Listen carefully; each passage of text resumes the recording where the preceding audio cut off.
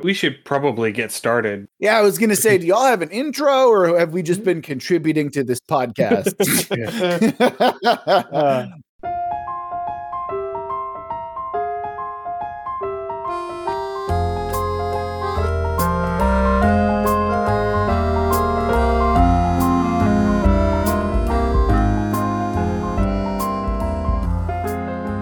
Hello and welcome to Undercommon Taste. This is a podcast where we create and discuss homebrew content for tabletop RPGs. No más pantalones. So you really went with that? Yeah, I really did. Okay. I'm Ian Woodworth. I'm joined by my co-host James Daly, and today we have special guest Rob Hilferty from Worldbuild with us, back for another visit. Welcome. Hello, gentlemen. Always a pleasure to be on here with you. Yeah, I'm just embracing the chaos today, so yeah, that quote felt right. Well, we're all embracing the chaos today. Oh, yeah. We have only the loosest idea of what we're going to be talking about today, and hopefully it all turns out for the best. But you know what? Considering the topic we decided to tackle, this really fits perfectly, because if we're going to go ahead and go in with our topic, this is the mindset you kind of need to start with.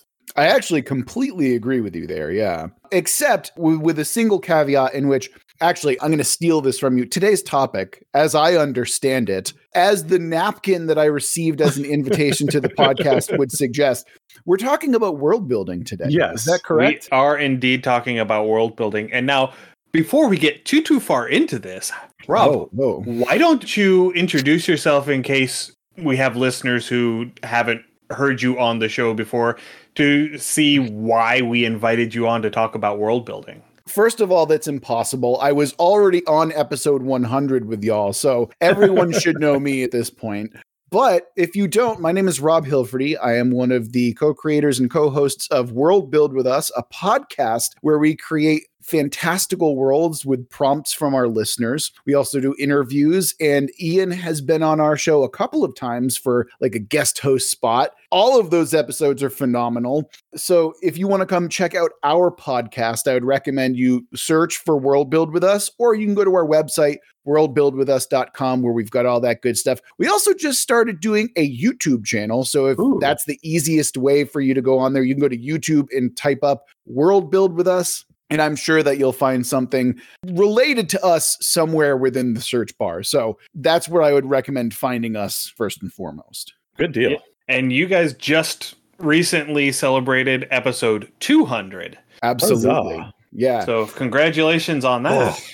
Yeah, we've been at this for almost 4 years now. Wow. And, for a while, it really felt like a one-man band type situation. But recently I've been going back I started a master's program, and my co-hosts have really picked it up, and I feel so supported and loved. Like, I missed an episode for the first time in 4 years. We've put out an episode every week, and I missed one, and it felt awful. But I also felt so supported because I knew and I trusted my co-host to absolutely knock it out of the park. And of course they did. So it is really weird, like when you switch up that recording schedule, and you have that week where you have that free week, either you've pre-planned it or whatever, and it's like, there's something I should be doing. Yep. What did I forget? Yeah. Oh, yeah. I mean, I think that because we pre-record some of our episodes, I'm able to go on like vacation and stuff like that. Like I spent a month away from the thing, and we had a backlog built up. So that I think is easier for me, just because it's like, I recorded 3 times this week. And so I know that I'm good for a couple of weeks to go. But yeah, no, that feeling of when you stop, it's like, oh man, I feel like it's like, that you're doing something wrong and you haven't been caught yet. So yeah, I definitely understand that. Yeah. All right. So let's go ahead and get started. Yeah, I was going to say, in the beginning, the world was shapeless and void. We've already started, Ian, you fool. We've been on this without you. Apparently. So if we're going to get into this, right, I love world building. World building is obviously something that I enjoy, that I think enriches worlds, enriches narratives in a way that I think is really important. And oftentimes, so I'm going to do a couple of things. First of all, I always start with a central premise, right? What excites you about the world? What excites you about the story that you're trying to tell here, right? That's where you have to start, because all great stories start that way. Oh, I want to tell a story about people who ride and tame dragons. Cool, no problem. What does that world look like? Start from there. Start with the central premise. This is what a friend of the show, and yours actually, one C.R. Rowanson, Clark Rowanson, would say is the seed crystal. Yes. And so shout out to C.R. Rowanson. Go check out his book on magic systems. If you haven't already, it's really, really good. He's also known as the Magic Engineer on YouTube. But that is where I would start. Start with an idea. And you have to figure out, what is your world building servicing, right? Are you writing a novel? That's completely different if you are building a world for running a role-playing game, right? From my experience, and because of the podcast that I'm on, I'm probably going to start by talking about what it means to world build from a role-playing game perspective first, unless you guys want to chime in here and fight me on this. No, we are TTRPG, so I mean, that's what we do. I kind of assumed, but I don't know, man, especially when it comes to role-playing games. As I'm the GM 95+% of the time when I'm playing, what I always love to do is I create investment with my players immediately by getting them involved with the world building process, right? Session 0 should be mandatory unless you're doing a one-shot, right? Yeah. If you're not doing a one-shot, investment and engagement starts with session 0. The way that I typically do it, I start with a premise. Like, this is my pitch. This is the world that I'm trying to build. And this is the story that I'm interested in telling. So I start there and I give them 3 pillars of the game that I'm interested in talking about, right? And pillars are what you should expect from a week-to-week basis playing in this game. They should be evocative. They should be illustrative of the game you're trying to play, right? So once I have that, my players are like, cool. When session 0 starts, I'm like, here are the tenets. These are things that are true about the world that we're going to build. And I start, like, I normally do like 2. But then what I would ask is my players all share something that's true about the world. And we go in a fun little circle, or maybe not a circle, but it's all good. But that's how I start, right? Tell me something that's true about this world. Because what you're doing when you do that, you've already expressed what you want to talk about, what you want to do by the pitch, by the concept. And then what you're doing when you add in the players is you hear what they're interested in talking about. You hear what they're interested in doing, what they're engaging with. And all of a sudden, if you have a player who's like, hey, I want, like baronies to be a thing, and I want there to be like a nobility, and I want to be part of that, right? You're hearing that, oh, these people want nobility. They want a role-playing game side, right? And now all of a sudden, when the baronies come up, that player is like, oh, I added this. I did this to the world.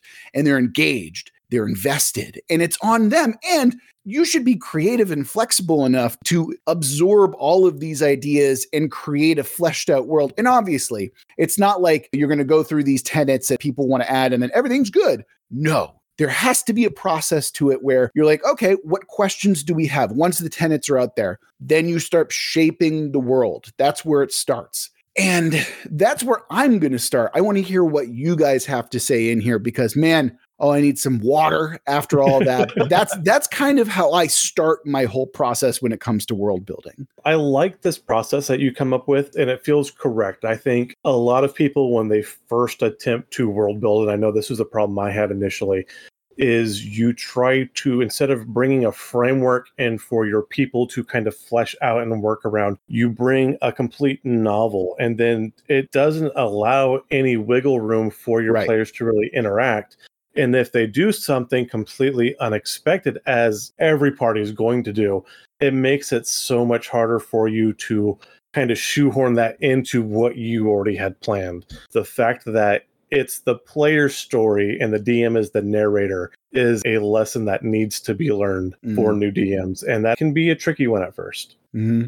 I do want to emphasize, though, there is a need for a collaborative process. People in RPGs especially tend to forget that the DM is a player too. They're there to have fun. That's where the central premise and their tenets come in. We're building this collaboratively, right? That's what I'd like to emphasize as well. Yes, but you also have to, if you are the DM, you have to come into it with the mindset that this isn't my world. This is our world. Absolutely. 100%. Yeah. And that is something that a lot of beginning DMs and GMs, myself included, that's a big pitfall that a lot of us fall into. I showed up and it said, here is the world that we are going to play in. Right. I mean, and then it becomes less of a role-playing game and more almost like an interactive novel, because the story becomes so rigid that it doesn't really have the variance. And so as the GM, because you are so invested in this world, you keep directing the story to follow your world rather than altering the world to follow your story. Absolutely. Yeah. You were with us for one of our anniversary episodes, Robs, and I don't know if this is something you had brought up before or if it was just flow of the mind at the time, but you brought up this phrase that the game is a shared dream. Mm-hmm. And that so perfectly describes the tabletop gaming experience that, like, I grabbed onto that. And I use it all the time now because that is the perfect description of it. Yeah, I mean, it's something that you feel, right? And it's something that is entirely unique to the group that you're playing with. It is something that others cannot truly understand and truly feel. It makes it incredibly difficult to study role-playing games in a lot of ways. And I know this because that's kind of what my master's project is right now. But at the same time, it is something so ephemeral and magical in that moment. And I would argue that when you collaboratively world build, you're evoking some of that same dreamlike quality, that same kind of magic that you feel in doing so. In collaborative world building, you're feeling that draw that is the magic, the shared dream that you want. And yeah, I completely agree with you on that one, mostly because I said it, but still. So the other question that I had for us to discuss a little bit in the lead up was, what are some of the things that, especially people who are first starting out, first really getting their teeth into a world building project, what are some of the things that they tend to add into their world building project that they really don't need to invest that much energy in doing? That's a great question. And it's so easy to get bogged down. So if you're coming at this as a writer, you want to make sure that your world feels lived in and that it has days in a unique calendar system. And oftentimes I feel like those are pit traps, right? Because we had Rich Baker on as a guest one time, and one of the most simple pieces of advice that he gave that is incredibly wise and prescient is, you do not need a world. The world is as big as what the players are looking at and experiencing, right? He likened it to a stage play, when in reality, all you really need is the dressing of the scene, right? And you can kind of build from there. So I think as long as what you're creating is evocative and interesting and rich, you do not need to know what, and Tolkien would probably be arguing against this, but you don't need detailed maps. You don't need detailed language systems. I think what you need to focus on is what is interesting about this world and what are the implications of the world that you're engaging with. So, for example, if you're in a world where magic suddenly appears, what does that mean? Because the world has shifted tremendously. I tend to look at it in 3 layers, right? There's the world layer. What does it mean for the world layer? And then you zoom down just a little bit. What does it mean for this country? And then you zoom down even further. What does it mean for this person, right? So with the sudden onset of magic, okay, magic is now suddenly a thing. Well, that means that you're able to cast spells, and as a result, you're completely revitalizing and revolutionizing how labor works. Because if you're able to suddenly cast Ant Hall, which is an old D&D 3.5 or Pathfinder spell, and one person is now able to lift the load of 20, well, now it's going to behoove these capitalists, these factory owners, to have a sorcerer in employ just cast Ant Hall on people. And now all of a sudden you've multiplied your force tremendously, right? Right. So bam, now we've gone down from, okay, that's world level, that's country level. And then you start thinking, okay, what is the implication here? Well, now all of a sudden somebody's out of work. And now all of a sudden somebody is starting to be desperate to feed their family. And so what does that look like all of a sudden, just because you followed the implication just a little bit? Look at it big, smaller, smallest, individualize it, right? And that's where you're going to start getting the really interesting stuff from world building, when the characters can start interacting with it and can start seeing oh, this is what happened to my character when the world suddenly changed, right?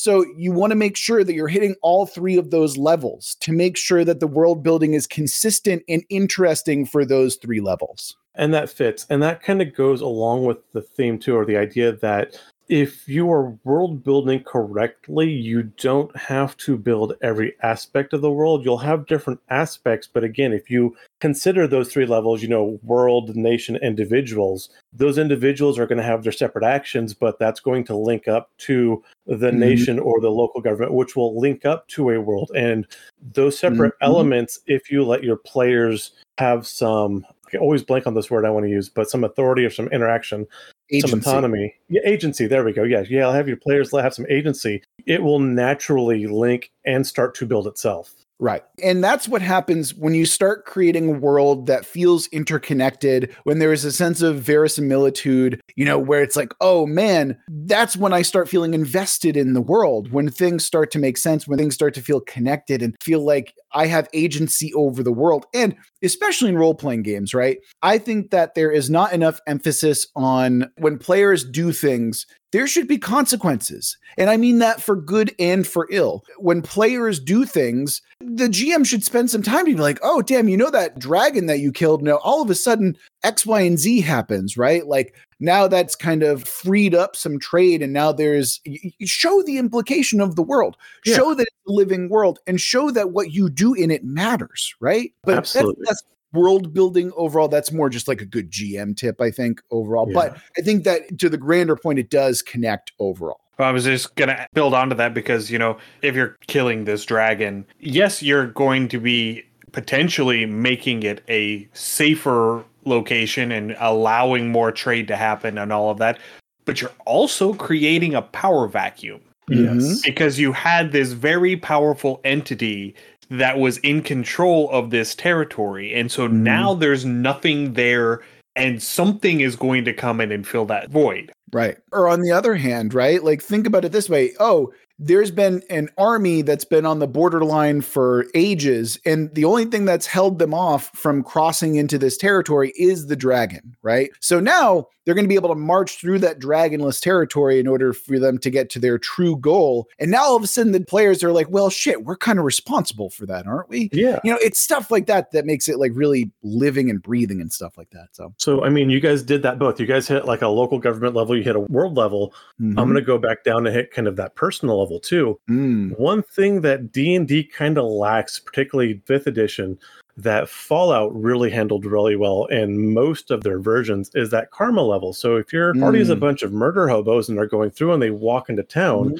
you should have that reputation, and people are going to be kind of wary because they're going to have heard of you before they've met you. Likewise, if you are serving a local government or a crown, or you're generally helping people, you're going to be more of that local hero, so they're going to be happier to see your party members. And so that personal reputation should affect and reflect on your character. Right. And I think what's important when we look at this from a world building perspective, if you're looking at these 3 layers, right, you're able to start extremely small or extremely broad. I think that, James, you suggesting that starting loose being very important. Yeah, absolutely. Right. Because if you want to start small, if you want to start in a very traditional role-playing game style, and, like you're very focused on just the village of Hamlet, right? And then you want to expand upon that, you can absolutely do that. Or you can start incredibly broad in terms of, well, I want a sci-fi world, right? I want a sci-fi world and I want these elements in it. And then you have to take that and you have to dig down a little bit just to kind of get there, right? And I think that as long as you're able to stay loose, and as long as you're driven by something that you find really interesting, and as long as you're able to understand what makes it interesting by interrogating those 3 levels, and there's probably more. There's probably like a 4th level that I'm not really taking into account, but for all intents and purposes here, rule of 3s, let's just do it that way, right? Right. I mean, if you wanted to throw a 4th level in there, I would probably put like a local or a community level between nation and individual. That's where I would subdivide it if we wanted to put another one in. But yeah, I mean, I think that going world, nation, individual works. That works. Yeah. I'd also consider like a deity level as well. So if you're dealing with the divine in any way. Especially if you're going to be going off-world, if your setting is something like Planescape or Spelljammer where you have multiple worlds, then you would probably want a broader beyond the world view as well, because then you're going to be figuring out how this planet interacts with other planets around it. Right. Oh, yeah. See, when I mean the world, that also encompasses multi-worlds, right? Or different planes of existence, right? Because ultimately what you want to focus on is how does the tenet that you're creating, the thing that you're interested in introducing, how does it affect it on a world stage, right? So for example, if we're kind of taking it this way, if you want to introduce multiple gods, for example, or let's stick to the sci-fi thing, right? James, give me a tenet that would apply to a sci-fi world. So we're gonna bang this out real quick, right? Okay. The central premise that I have is we're making a space opera with multiple systems, right? Give me something that you'd want to engage in within this world itself. First contact. Okay. What does that mean to you? So it'll be literally the first contact between either your host species or between two different, but it'll be the first meeting, the first interaction between two species or groups. So the tenet that you're creating is we are in a world that is only just creating first contact with an alien species. Is that correct? Correct. Okay, cool. So now we have that concept, we have this world. Is the first contact, and this is where you have to ask questions, right? This is where you have to dig a little bit deeper to get to the implications, to get to those more personal layers. So does this necessarily mean that just because we're first contacting an alien species, does it mean that we are still terrestrial, or does this mean that we have a star-spanning solar empire, right? That's a follow-up question that you'd want to ask, because that's not inherently true based on the tenet that you have. So I'm going to go to Ian. Ian, give me another tenet that may or may not be related to James's tenet. Okay, the second tenet that I'm going to give is that there is no faster than light travel. Ooh. Great. Yeah. Okay. So this is really interesting now, because to me, the interesting thing about this is, okay, we're still very much beholden to time. So the suggestion of no faster than light travel suggests that we're not in our solar system anymore, right? Because that would mean that, or, this might not be Earth at all. So therein lies another question that we would then need to answer. So James, go ahead and hit me with another tenet. What's your second tenet that you'd like to explore within this particular world that we're suddenly building? Cybernetics is pervasive. Fantastic. And all of a sudden we have a technology level that is there and evident, and the implication is so much, we can get into so much of that, right? And then for the sake of brevity here, Ian, what would your second tenet be for this world? Oh, okay. See here. I didn't have as much time to think about it this time. That's okay. This is all off the cuff, man. But this is how easy it can be, is what I'm suggesting here, right? Spacecraft are piloted by artificial intelligence. Bam. There we go. Okay. So we've got a world where we have cybernetics, we have first contact just occurred. And so with that second tenet that Ian kind of introduced, there is now an assumption that the AI pilot is the first thing that made contact with the aliens, right? Because they're the scouts on the edge of this empire. They're the ones who are reaching out into the edges of the solar system. So that's a fairly easy thing that you can kind of make an assumption about, right? Is that the first contact is not with human beings, but with an AI. So, what are the implications there? What does that look like? So one of you tell me, what's the implications involved with AI being the first contacted folks? Well, because it is an AI, whether it is the invading forces ship that has AI or the local forces ship that has AI, or even both, what you end up with is you are going to have an interaction that is going to be heavily based on logic as opposed to emotion. Yes. So you're going to end up having a lot more opportunity for discourse and or threat assessment rather than having a shoot first, ask questions later response. Sure. And what we've done now, you've already suggested that there's a conflict when, that wasn't there already. And that's what I love, is that all of a sudden you start creating these ideas. You're like, well, you start answering the questions there. And what does that mean? Oh man, okay, there's probably a conflict then, right? And if there is a conflict, it's more logic based. It's less about feelings and stuff like that. Now let's pull that back just a little bit. Let's rope in another tenet. Let's bring in James's idea. Okay, we've got cybernetics being prevalent. So if we want to take in cybernetics and we want to talk about uncaring, unfeeling, all of a sudden you can tie those together, and those AIs are probably piloted or at least semi-controlled by heavily cybernetic people, right? So now there's another layer, and what you're adding is a personal layer to that. So now what I'm expecting is there are people who are on the edges of our solar empire in this particular thing who they need to be more cybernetic to, one, survive, and two, to explore these reaches without being incredibly lonely. Right? So now all of a sudden we're creating worlds, we're creating implications. We had a basic premise, a very basic premise. And by creating 4 tenets and by kind of talking about them and answering those questions by interrogating those things, all of a sudden we're getting a feeling. And all of a sudden we're creating a world. And frankly, that is all you need to start. Right? Yeah.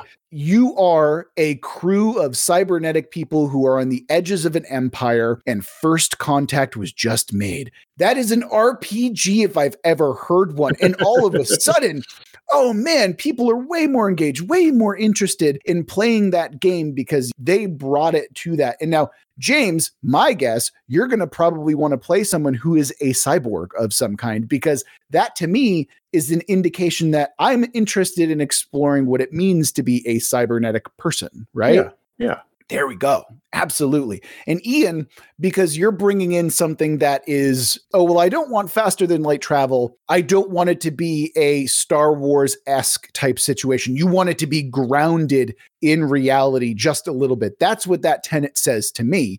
Am I mostly on the, so that's what I'm suggesting here, right? You create a setting and a feeling and a narrative just by listening to your players, by listening to your collaborators. All of a sudden you see a direction to take this game.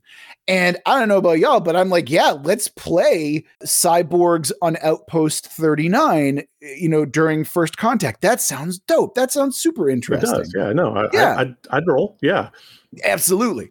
And then from there, that's all you need to start. Then once you're starting there, then you get time. And again, this is explicitly RPGs, because if you're an author, this is very, very different. But as a GM, you let the story happen organically. You let the world be created organically by you and the players. And you are truly, and this is why this rule has become so prominent in indie RPG spaces, but you play to find out what happens. Right? Yeah. You create to find out what happens. It's kind of like George R.R. Martin also talks about this, where, and this is not just him, but it's common, where, you'll sit down and start writing, and then all of a sudden your characters will surprise you. And this isn't from an author's perspective, right? Yeah. And you're like, oh, I didn't even realize that this is what was going to happen. And this completely changes the trajectory of my story. But as long as you're able to stay loose with it and follow that and be okay with that, bam. Investment, engagement, stuff that you really, really want to pull out of players. And that is why this method and why organic world building is so important to really flesh out interesting worlds. And that's another place where solo journaling RPGs can really help you develop those muscles. Oh, yeah.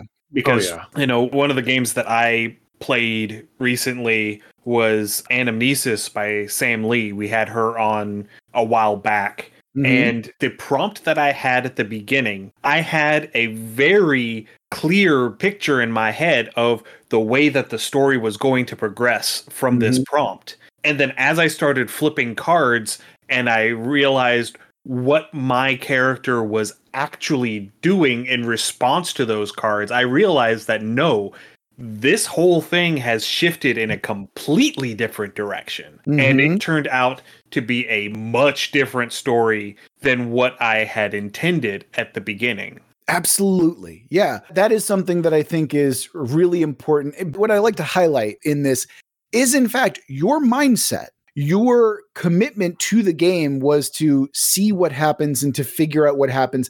It's not like you're like, well, I want this to happen. I've come to a foregone conclusion about what the narrative should look like. No, you're like, no, let's see what happens. Oh, wait, this is completely different because all of a sudden I'm seeing it differently. As long as you're opening yourself up to that, that's perfect. That's what you want to do, man. Yeah, and I agree. And you said this doesn't really count with writing as more for RPGs, but as you stated with George R.R. Martin, the other author I know that really did this was Tom Harris. He wrote Silence of the Lambs and Hannibal. He talked about the same when he wrote Hannibal, that he let his characters go and he wasn't expecting the book to go the direction it did while he was writing it. But that very much does make the story more compelling because you can have foreshadowing and stuff like that, but the book's not predictable, or the story is not predictable.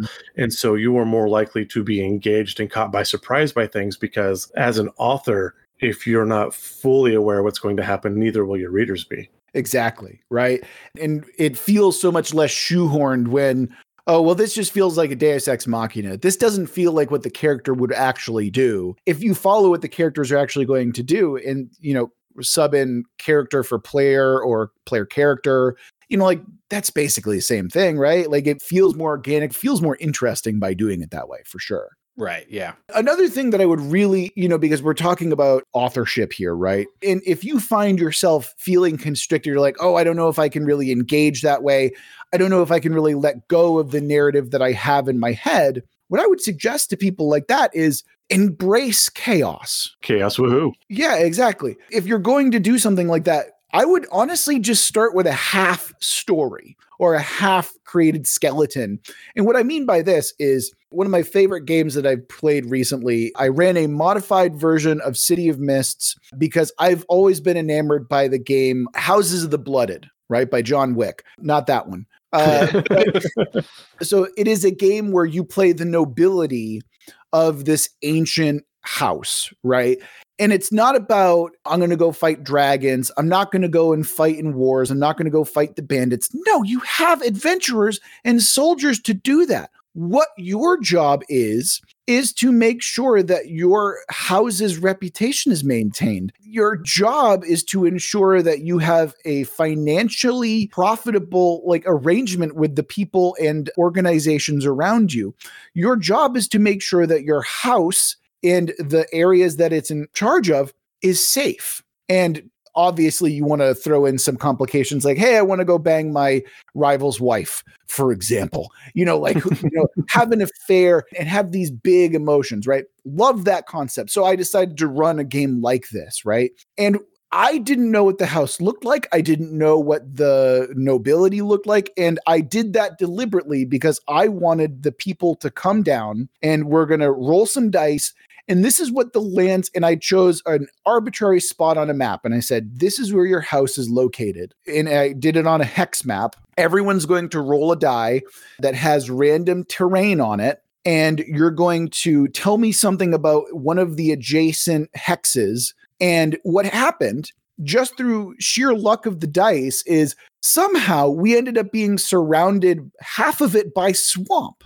Right? Which is just like, okay, this is not what I expected at all. And they embraced that. My players were like, wait, we're surrounded by swamp. So we're probably poisoners, right? We're probably some weirdo backwoods people. And we have a bad reputation for being poisoners because of all the stuff that is native to our swamp.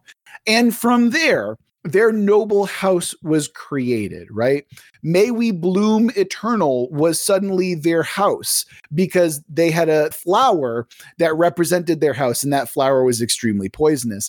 And all of a sudden, they had a bad reputation with the king because the previous king had died due to sudden poisoning. And was it their fault? Hey, that's what we're going to find out in the game. But if I had told them, you're part of the lands and they look like this and they're that, then they wouldn't have been nearly as engaged. And I wouldn't have been so shocked to see what happened and how it literally bloomed organically. And from that, once they had an idea of what their lands looked like and who they were as people, they suddenly felt like they could see themselves better than if I had just given them some kind of pre-made setting. No, I love that. And stop me if you think I'm wrong, but a great way for someone to exercise prompts like that, or kind of using those prompts for word building, look at something like Mad Libs, where you have generally the rough framework of a story, but there's so much stuff for the person to fill in, whether they know what it is or not.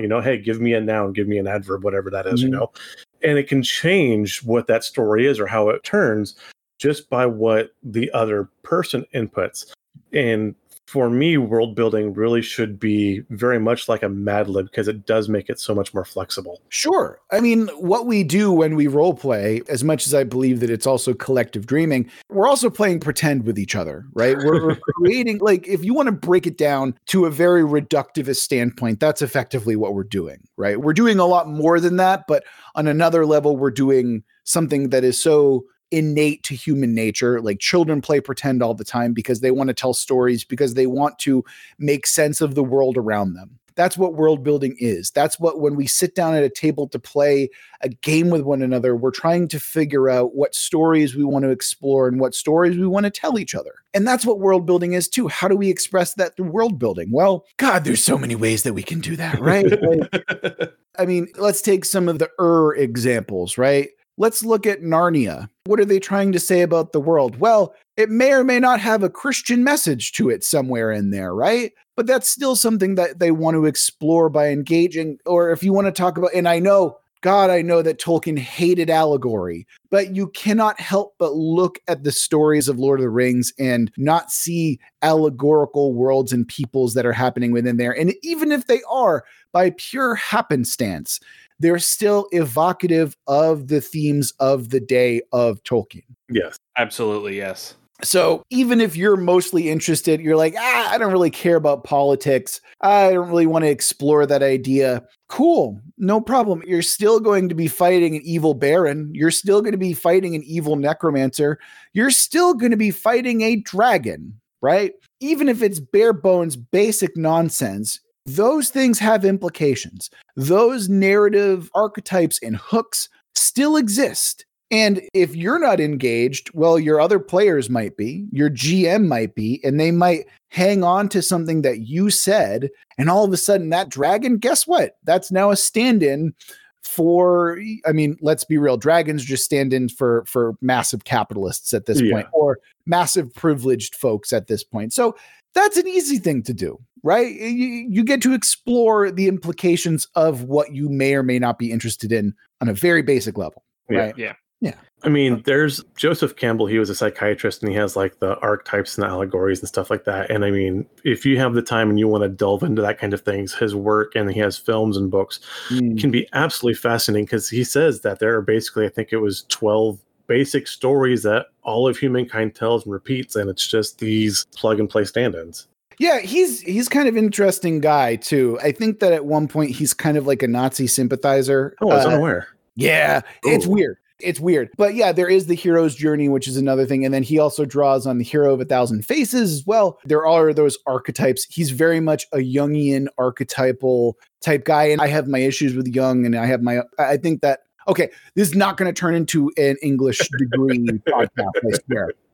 So I'm going to move on from that conversation. Fair enough. But look at those things and explore them to your heart's content. That's what I'll say about that. Right. All right. So we did a little exercise, and we created the bare bones of a sci-fi world that we could play in. I would like to take a minute and try to do a snapshot of this setting that we have created, the snapshot of where this game is going to begin. Because we have established that it is a first contact, but we haven't really established anything else surrounding it. Correct. So I would like to try and establish sort of here is where the party begins. This is where the scene opens.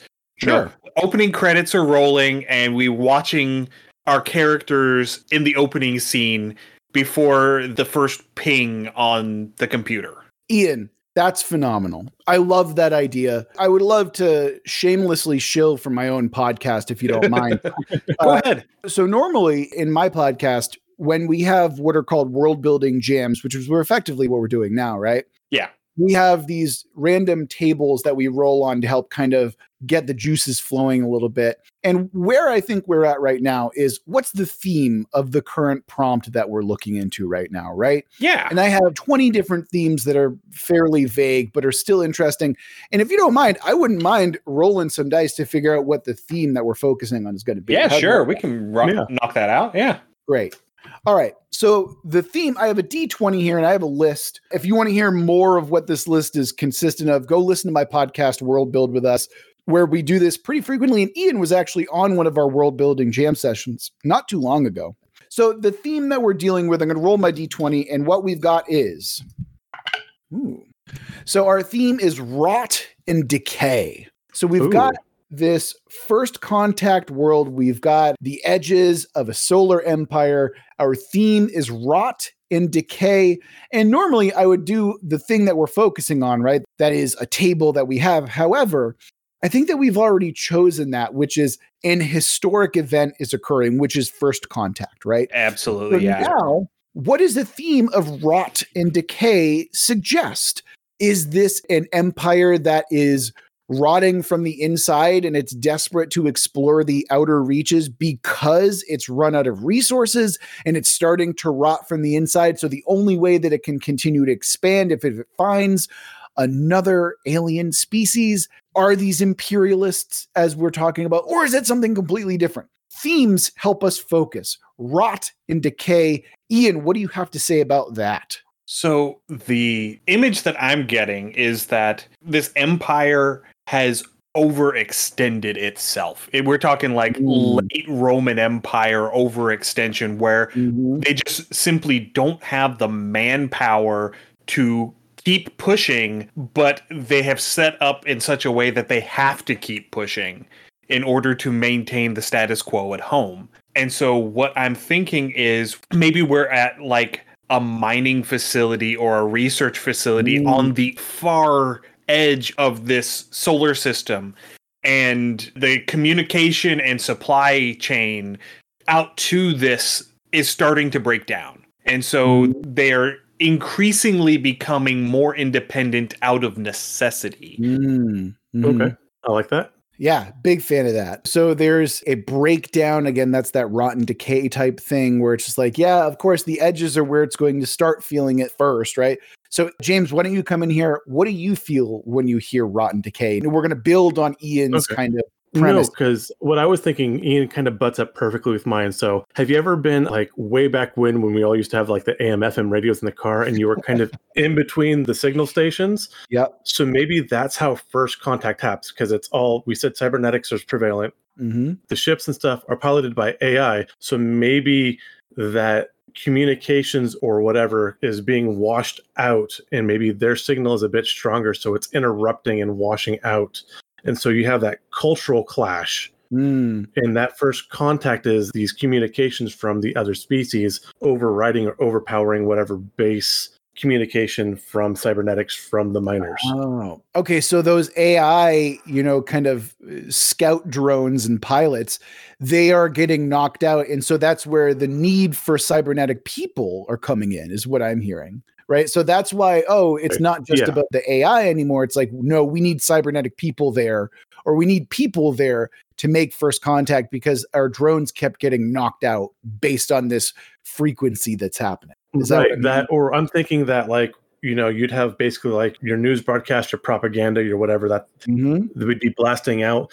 You're so far out that you're on the edges. So it's intermittent. And now whatever new orders or whatever kind of system information from the new species is starting to overwash that, because they are kind of on that edge. So they have a little bit stronger broadcast signal. Like I love that. Yeah. Like it might be complete coincidence, but they're broadcasting on the same frequency. Right.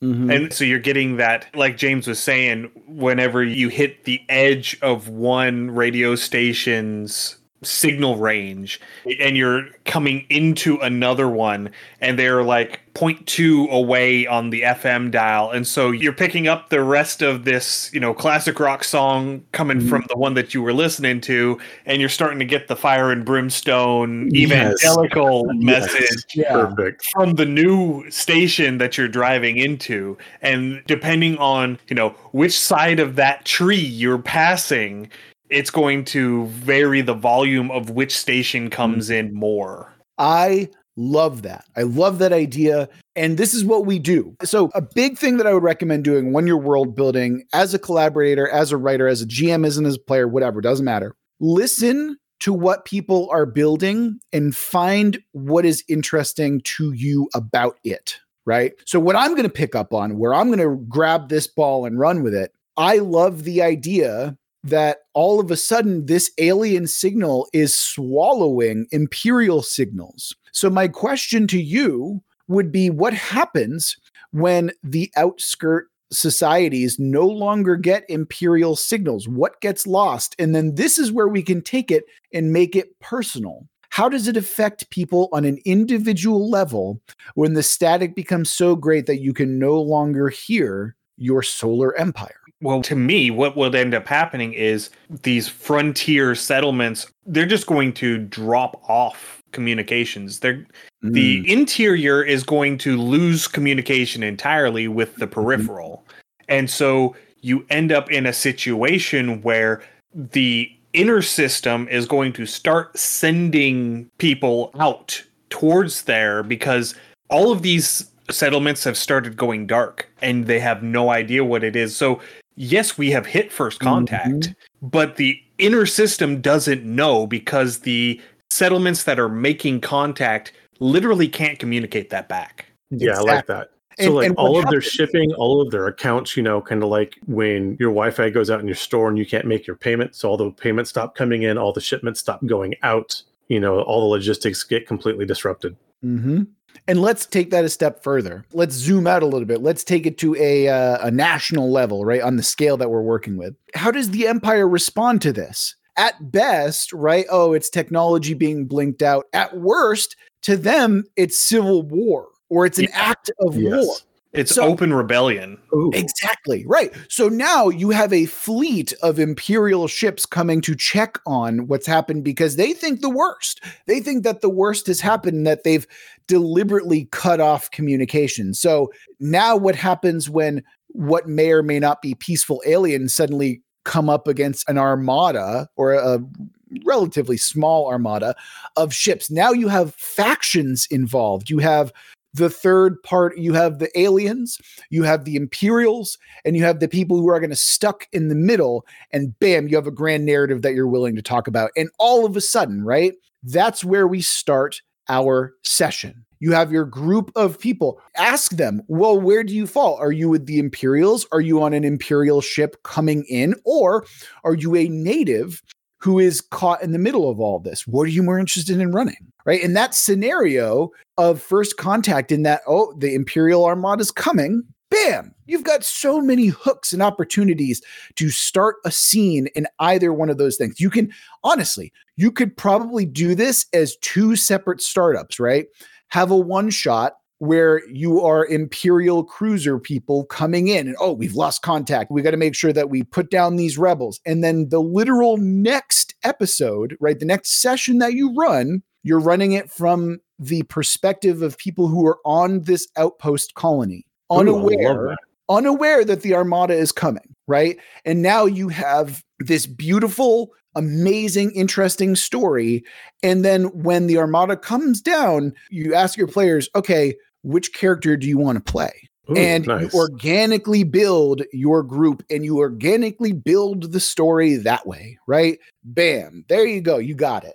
Yeah. Whenever you started describing that, until you got to the, okay, pick your character, I would have done it the other way around. I would have started on the settlement, making the first contact, and then so that first character knows what's happening. They know why they've gone radio silent, and then make the character on the cruiser in the Armada coming in blind, because the player knows, but their character doesn't. Well, here's why I would do it the way that I did it. Let me justify myself just a little bit here, Ian. When you start with the Armada, when you start with the people who have less information, you get to have their zeal. You get to have there's no meta knowledge of what's happening, right? Right. So you get the full force of Imperial zeal and might, right?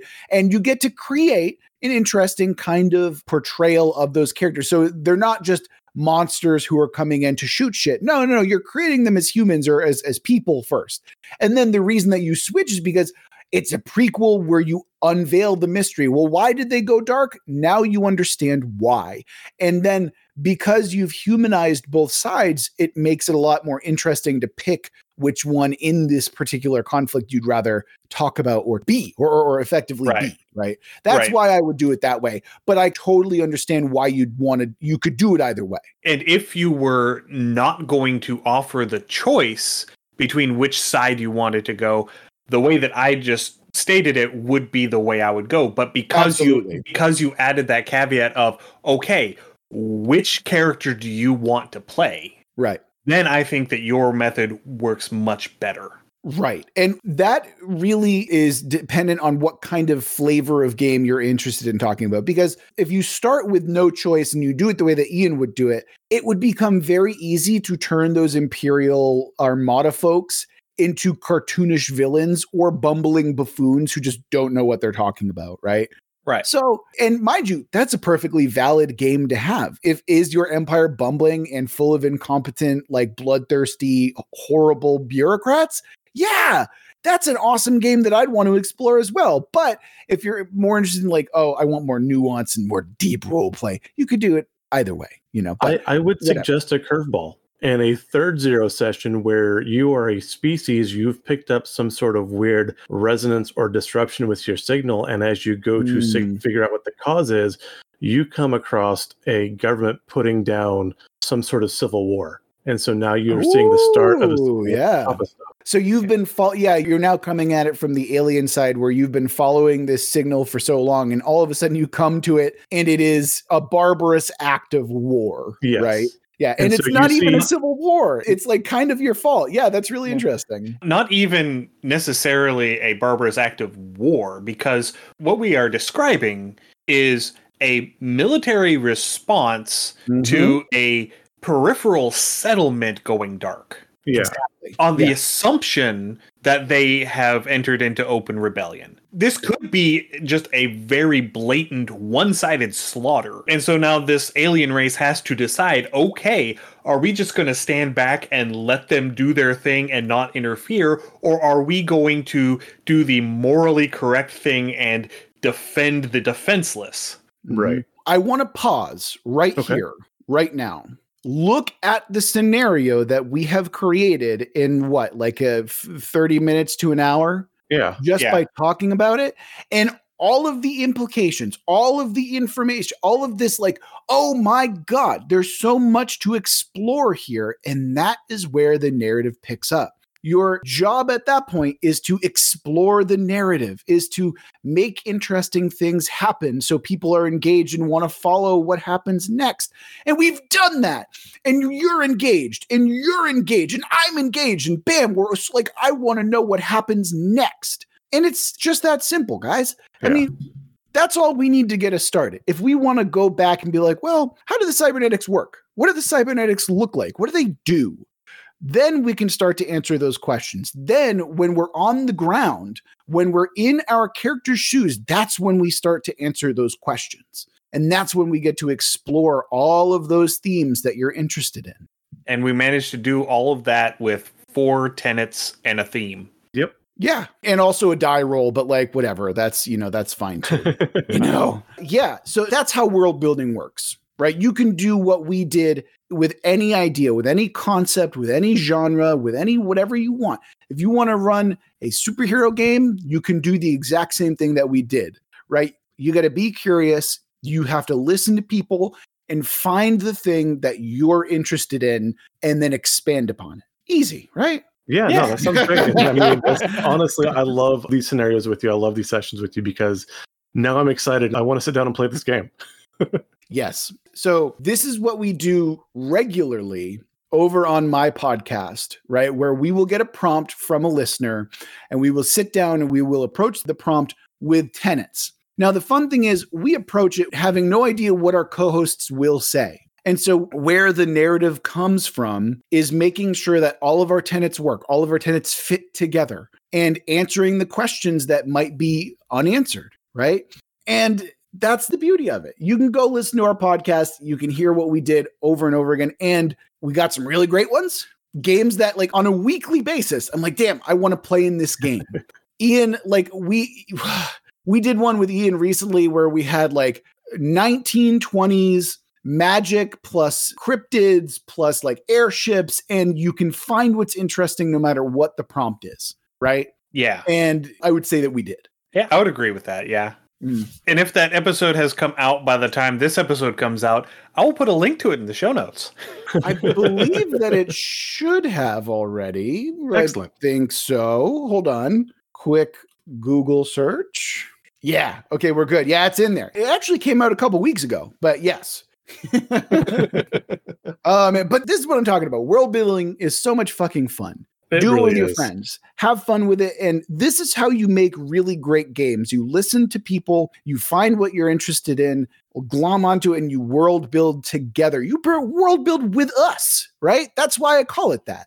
It's about building collaboratively, and God damn it, that's what we do. And it's great. That's what you should be doing too. Everyone, not just James and Ian. Yeah, they're going to do that too, obviously. But you guys listening to this podcast, you should do that too. Do it now. Yeah. Come on. I'm right here. Build me. That is. Yeah, I'm not going. Okay, I'm not going any further than that. You guys are having so much fun doing Arnold impersonations. I'm going to let you have your fun. And okay, hold on. Now you have to join the call. You have to, Ian. You have to do an Arnold impression for us. Just one. You just a line. That's fine. Here I'm trying to. Do a word. Say Crom, like he does in Conan the Barbarian, and then that'll be good enough. It's been so long since I've seen Conan the Barbarian, but it's not a tumor. Yes. There you go. Yeah, yeah, there you go. Oh, man. Okay, we've officially gone off the rails now. I love it. Absolutely. Chaos. So, Rob, thank you very much for joining us on this episode of Undercommon Taste. We've had a blast. Hopefully next time we will actually be able to get Courtney and or Daniel on with you. I know that scheduling did not allow for that this time. Yeah. I mean, that's fine. Daniel will say scheduling and then he'll attribute it to his blood feud with you. But hopefully we'll get some more people. Yeah, exactly. There's like an unfriendly rivalry happening between you guys. And that's fun. Yeah. No, but honestly, it was an absolute blast to be on here. It was really great to chat with y'all. And we even did a little mini world building jam, which I thought was really fun. So yeah, thank you guys so much for having me. Yes, thank you again for coming on. And could you go ahead and plug your socials and stuff one more time? Oh, man, I feel like I've shilled enough here. But yeah, go to worldbuildwithus.com or just type in World Build With Us in the YouTube, in the Googles, wherever you want to go. And I'm sure that you'll be able to find us somewhere. World Build With Us is not a common search term, turns out. So you just find us there. We're on Patreon. We're on Twitter. Although, why? We have our own Discord. We have our YouTube channel, all that good stuff. Just go search for our name and you'll find us eventually. And that's pretty much it. Yeah, I think it's just inertia that has kept us on Twitter. Probably. The fact that we can't reach the critical mass to actually delete our accounts. I'm right there with you. Yeah. Although it's getting closer every day where I'm just like, I'm going to click that delete button or just like stop posting on there. You know what I mean? Yeah. Yeah. It's a hell of a website and a website of hell. Yeah, fair enough. Yeah. All right. Well, gentlemen, again, thank you so much for having me. Lovely being here. Yes, thank you again. And thank you, everyone, for listening today. If you want to get in touch with us, you can send us an email, undercommontaste@gmail.com. We're also on Facebook, Instagram, TikTok, YouTube, Twitch, and Mastodon at Undercommon Taste. We are still on the burning dumpster fire of Twitter as well at UCT Homebrew if you wanted to send us a direct message through there. We also have a Patreon, patreon.com/undercommontaste. That's where our write-ups go. We have an itch store, undercommontaste.itch.io, where you can find our liminal horror adventure Beneath the Lake or my solo RPG Forever Home. Finally, we are on Discord as well. You can find a link to our Discord in the show notes, and we would love for you to come and chat with us. If you want to hear our other episodes with Rob or any of the other adventures we've taken, you can find our podcasts wherever you listen to podcasts. We're on Apple, Google, Spotify, iHeartRadio, Podbean. As always, please give us a rating and review. This helps increase our visibility and lets us know what kind of content you want to hear more of. Once more, thank you, Rob, for joining us. Stay safe, everyone, and we will see you in 2 weeks. Happy gaming. Thanks for joining us for another episode of Undercommon Taste. Our theme song is Massacre Ann, written and performed by Mary Kroll and used with permission. You can find Mary online at marykroll.bandcamp.com or on Patreon at patreon.com/Dr. Mary C. Kroll. Our logo is by David Sutherland. You can find more of David's work on deviantart.com/David Sutherland or on instagram.com/Willex_73. We'll be back in 2 weeks, so stay safe, and we'll see you then.